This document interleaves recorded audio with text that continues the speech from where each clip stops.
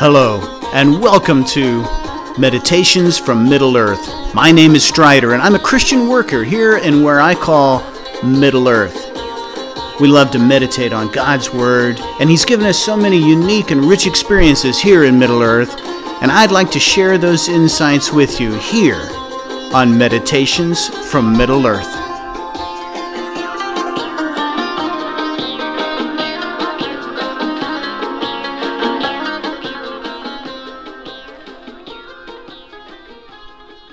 Greetings. I am recording today on a sunny afternoon, and my wife is at work, and I am in the house alone, which seems like a good time to talk about the discipline of solitude.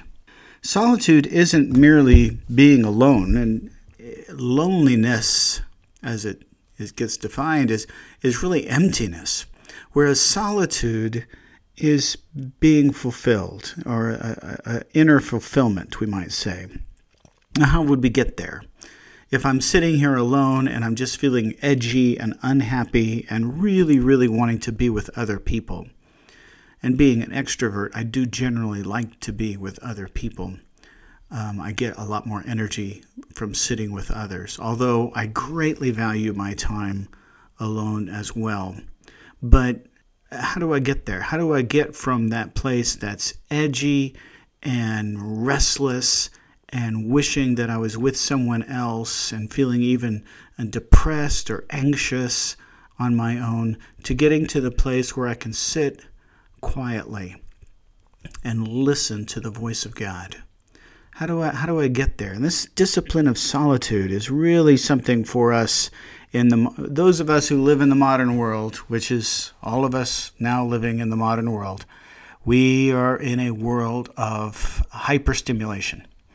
Lots and lots of stimulation all the time, and as we look at either the news cycle or the different kinds of entertainment, now we've gone from watching movies to I have a terrible habit now of binging either Facebook videos or something like that, or even on YouTube where you can go and just watch 30-second to 5-minute clips of things, and you can just boom, boom, boom, watch the guy fall on the skateboard, or watch the person slip down the stairs, or watch the dog do the silly thing, and your attention can just be devoured for ever. I mean, it lasts. You can do that for a long time. It's designed to keep you doing that for a long time, and there's no rest in that, and there's no stopping and thinking, what is the Lord saying? Where am I? What am I about? What is He about? What is our place in this world? And we need to have the discipline to stop the voices around us, to turn off the television, to close the computer down, to put the phone away and put it on silent mode and sit quietly. And, it really doesn't matter where. Honestly, you can be lonely in a crowd of people, right? You can be in a place, and in fact, crowds of people whom you don't know and whom you're not interacting with can actually exacerbate your feeling of loneliness and isolation and depression. So you can sit in a public place, you can sit in a private place. Where you're sitting doesn't matter. It's your mental state. That mental state that says, my thoughts are quieted and I'm alone with God. You think about the famous Psalm 46:10 with "Be still and know that I am God." That be still and know. And Jesus certainly gives us an example of solitude again and again throughout His life. We see Him, we're going to take up His going off into the desert in Matthew chapter 4 in the coming weeks. In these next lessons, as we leave behind the beatitudes after today, we're going to be looking at Jesus going out and fasting in the wilderness. So a time of solitude after John the Baptist's death. Again, he tried to get away from the crowds. He went out a great while before day, and he's praying, and he's sitting quietly with the Father. And as we consider what that means, that Jesus needed this kind of time away and this kind of silence, and we have that so seldom. I certainly have been guilty of filling the airwaves and filling my mind with things so that I didn't have to sit alone with myself. I want to keep the music going. I want to keep noise going. I want to be with people as much as possible. I just want to stay distracted. And as I've learned to slow down and sit down, and sometimes it'll come in the morning. Well, it'll very often come in the morning for me now these days, as I love getting up early and meditating on God's Word. And I struggle to say something like that because I don't want you to think that I'm some kind of spiritual giant, because anybody who knows me doesn't get that vibe. Let me just say that. I'm no kind of spiritual giant. And yet at the same time, I want to hold out encouragement for you, saying that even if somebody like me can look forward to getting up early in the morning and reading and sitting quietly with the Lord, then you can do that too. Another thing that I have learned to do is if I'm on a trip of some kind, I'm on a longer journey than just, down the street to the store, turning off the radio and just saying, Lord, how you doing? And not trying to open up some kind of conversation of how can we solve the latest global crisis together, or how can we overcome the immediate obstacle that I'm facing in my own life, but just saying hi and opening up and being quiet before Him and just letting Him speak about what He wants to speak about. A lot of what we're trying to get to in contemplative prayer is about this, and solitude is an absolutely essential discipline to get us there. Without silence, there's no solitude. But silence isn't just refraining from speech, but it's active listening to God. There's an old proverb that says that the man that opens his mouth closes his eyes. So just closing our mouth and not speaking for a while. And control's the key. I'm a big fan of Thomas à Kempis. And I love The Imitation of Christ, a book he wrote 500 years ago. And one of the things he says in it, he says, it's easier to be silent altogether than to speak in moderation. Oh my goodness, I have found this to be so true in my own life. If I'm trying to speak less, it's such an uphill battle for me. I am a talker. I always have something to say. And if I'm in a group of people or with one person, or if I'm sitting with God, man, do I have a lot to say. And trying to just say, well, you know what, I'm going to ask questions and I'm going to let the other guy talk. I can try, and I do try. If I'm in a social event, my wife is going to be kicking me under the table just about continually on, hey, why don't you let somebody else speak for a while? And why don't you ask questions and listen for a while? But honestly, just giving up on moderation and going to silence is easier. And especially sitting with God. Trying to talk less is hard. Just going to silence and having the freedom to be quiet before other people and before the Lord, I think is a really good discipline to have. Now, obviously, the proverb says, word fitly spoken. It's like apples of gold and settings of silver and all that.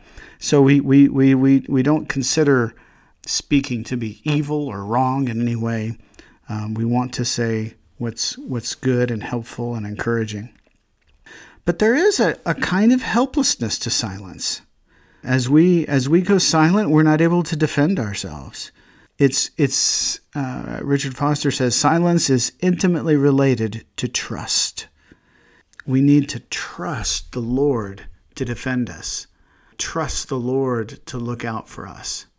And so we don't have to be defending ourselves or standing up for ourselves or advocating for ourselves. We have an advocate in the Holy Spirit, and we need to let him work. And our silence is a really good way to do that, to sit quietly and let the Holy Spirit work on our behalf is an important thing to do, and it's an act of faith. It's an act of trust.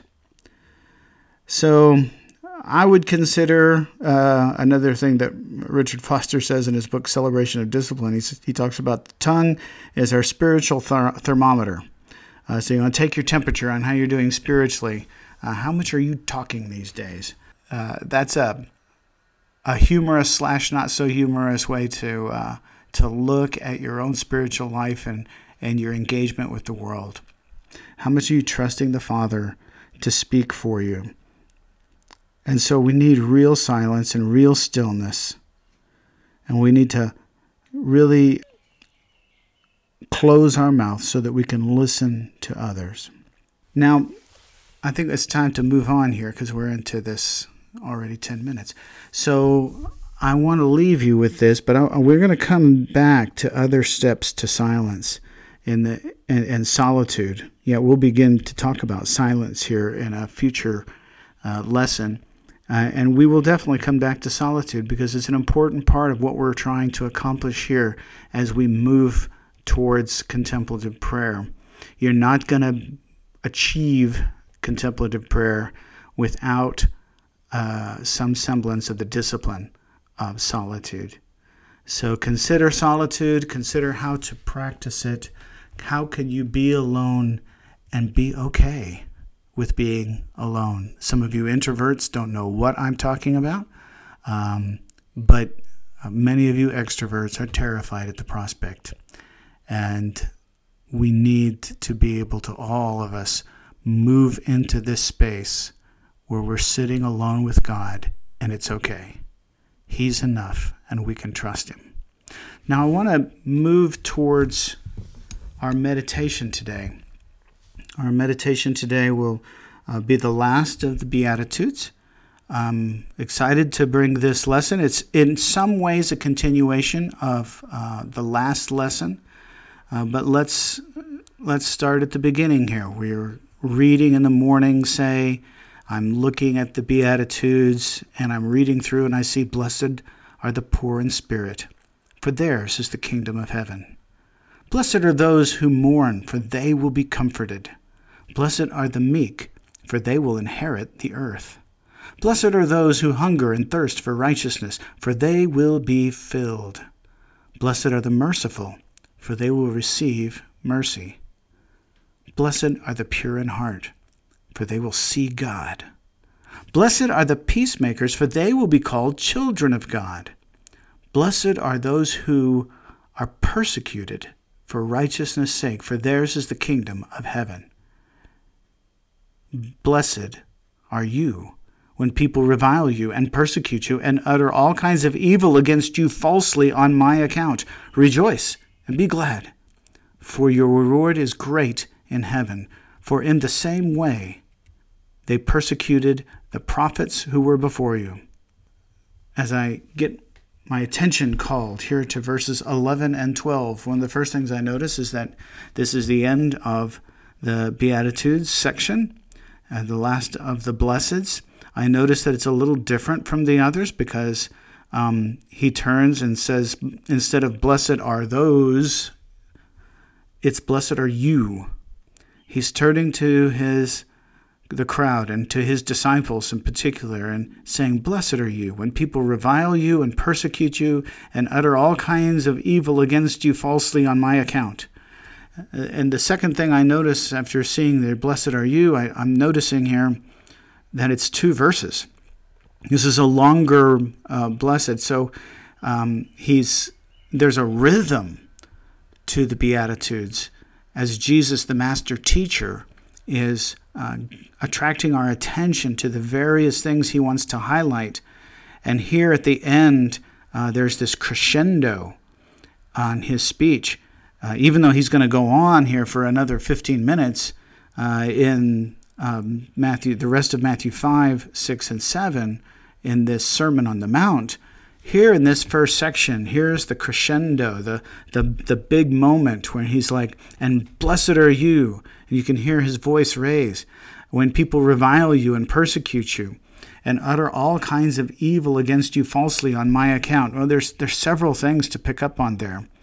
Well, one, again, we're with the blessed concept, being blessed, having a special grace of God, and yet for a seemingly terrible thing. People revile you and persecute you and utter all kinds of evil against you falsely on my account. I do notice that he's thrown in the falsely here. Just because you're persecuted doesn't mean that you're automatically blessed. No, you need to be accused falsely. If you're a jerk and you're accused of being a jerk, that's not persecution, and you're not blessed for that. You're just a jerk. So, but why are people going to revile you and persecute you and utter all kinds of evil against you falsely on Jesus' account? And I think, again, this is a bit of a continuation from the last blessed, where we were blessed for those who are persecuted for righteousness' sake. Well, whose righteousness? And one of the names of Jesus is Son of Righteousness, right? And so he's righteousness. And now not only we're persecuted for righteousness' sake, but we're persecuted for Jesus' sake himself. That it's not just Jesus, the historical figure 2,000 years ago, but it's on account of Jesus. It's the Jesus who's living and active. Because remember what we said last time, blessed are those who are persecuted for righteousness' sake. Why are they persecuted for righteousness' sake? Because the rulers of this world rule with fear. And the rulers in the kingdom of heaven rule with love. It's a very clear-cut distinction. And when people come in right standing with God, so here we're in verse 11 now, blessed are you when people revile you on my account. Well, now we're standing with Jesus and we're offering freedom and forgiveness and love, and it's all free without a price tag. You don't have to do a certain number of religious things or sacrifice a certain number of things, and you don't have to jump through these religious hoops or meet anybody else's expectations. You don't have to do anything, because the love of God and the grace of God is free to everyone who asks for it. And this shatters fear. What am I supposed to be afraid of now? As Paul will ever say, with God before us, who can be against us? What can separate us from the love of God? Nothing.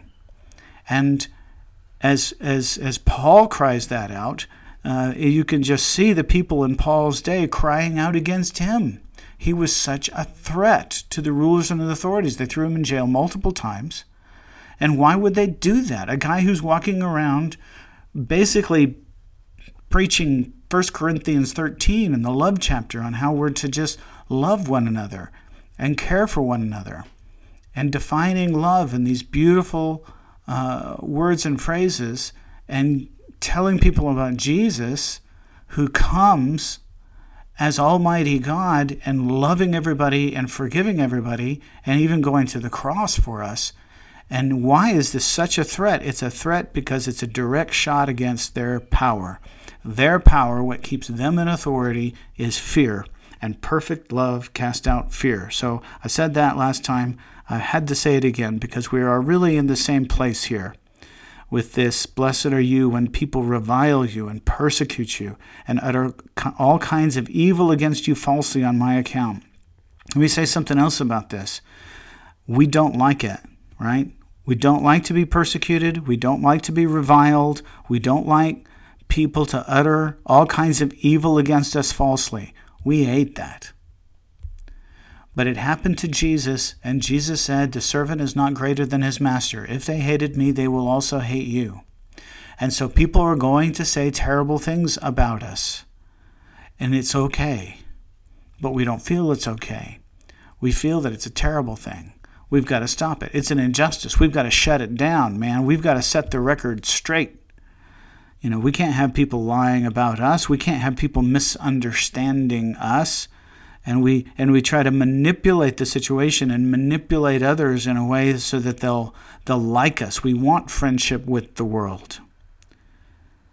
And sometimes when we're loving and gracious, there are people in the world that will love us, and there'll be situations that we come upon where we'll be rewarded right here in the world. But Jesus is saying here that you're also blessed when people revile you and persecute you and utter all kinds of evil against you falsely on my account. It's going to happen, and you're going to be blessed when it does.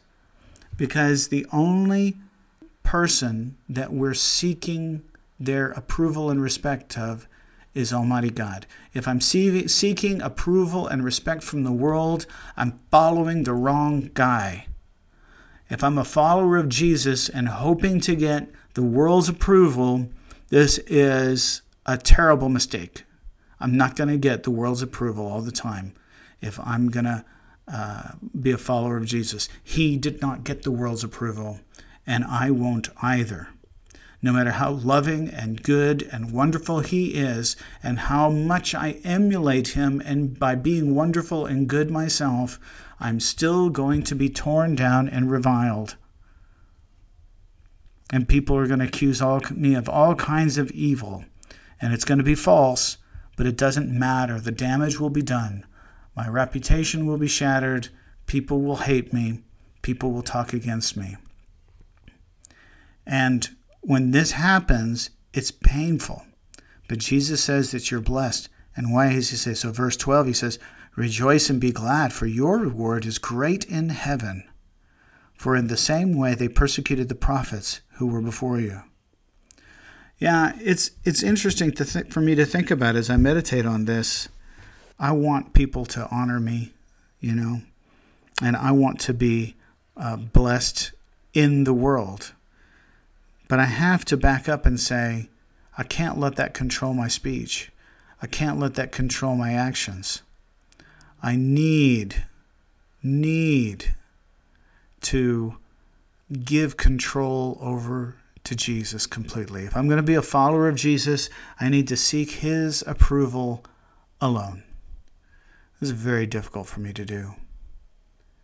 It's very difficult for me to accept the fact that I'm just not going to be liked by everybody, and embrace the fact that as some people like me and some people dislike me, and Jesus experienced the same. He was worshipped coming into Jerusalem, riding on a donkey, and people throwing palms before him. And those same people by the end of the week were shouting, crucify him. And on a much smaller scale, you and I can have the same experiences, and we're to not hold on to the praise of men, but we're going to go ahead and rejoice and be glad when it all goes wrong. For your reward is great in heaven, for in the same way they persecuted the prophets who were before you. Many of the prophets never saw good in their own days, and they only saw evil days and difficult days. Jeremiah didn't preach wonderfully for 40 years and then retire and go play golf in Egypt. No, he was persecuted throughout his career, and very likely went down to Egypt to hang with the other exiles and was killed there. It's not likely that he just enjoyed a lengthy retirement of sitting by the Nile and watching the barges go by. No, he like Isaiah and like so many others, very likely died a violent death. And I'm not saying that you and I will die violent deaths, but I am saying that great is our reward in heaven if we love others in such a way that we're persecuted and people revile us. And our reward will be great. What happens in this world is not the final say on whether I've done right or wrong. If I'm not going to get to retirement age and look at my bank account and go, ooh, I messed up. No, if my bank account is great or small, if my wealth is great or small, if my circle of friends is great or small, regardless of what I have on this planet, if it's all or nothing, my reward is great in heaven if I only look to God for His approval, and I act only in a way that seeks His approval. I think this is such an important concept for us. And I'm going to say one more thing as we close this last meditation on the Beatitudes, that as we have looked through each one of these, and we've begun with being poor in spirit, and which makes us teachable, as we think about meekness, as we all of these things, hungering and thirsting for righteousness, it's all of it is an attitude that we're to have, an attitude that says, I lack. I don't have everything that I want or that the kingdom of God has to offer. And as I admit that, and I say, Lord, I'm needy. Lord, I'm not arrogant. I'm not a person who's full of knowledge and wisdom and able to instruct others in a way that everybody should just bow down and listen to me. No, that's not who I am as a character in the kingdom of God. I am the kind of person who listens to others, who loves others, who forgives others, who brings peace to the situation and seeks only God and His kingdom. And when that happens, I can rejoice and know that my reward will be great in heaven. And I think that my reward is already great because I love the life that He's called me to live.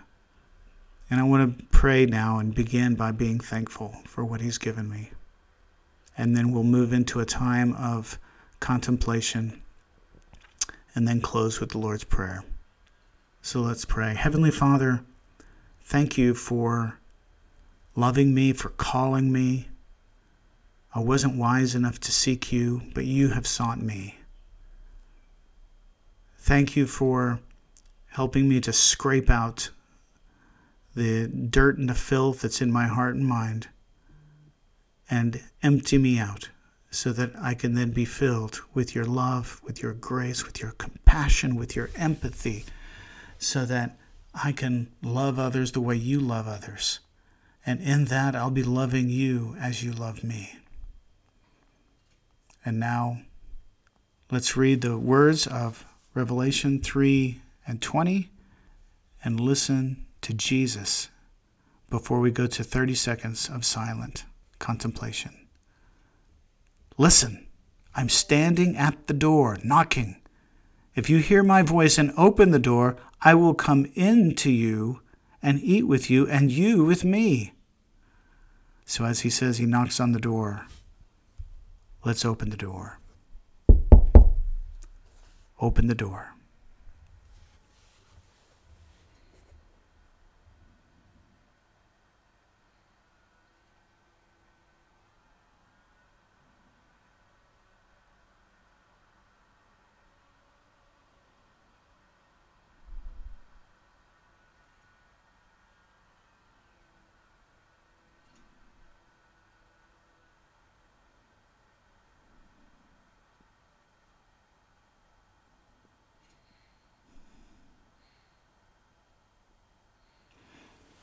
Let's say the Lord's Prayer together. Our Father who art in heaven, holy is Your name. May Your kingdom come and Your will be done on earth as it is in heaven. Give us this day our daily bread, and forgive us our trespasses as we forgive those who trespass against us. And lead us not into temptation, but deliver us from evil. For Yours is the kingdom and the power and the glory, now and forever. Amen. This has been Meditations from Middle Earth. May God be your ever-present teacher and richly bless you on your journey.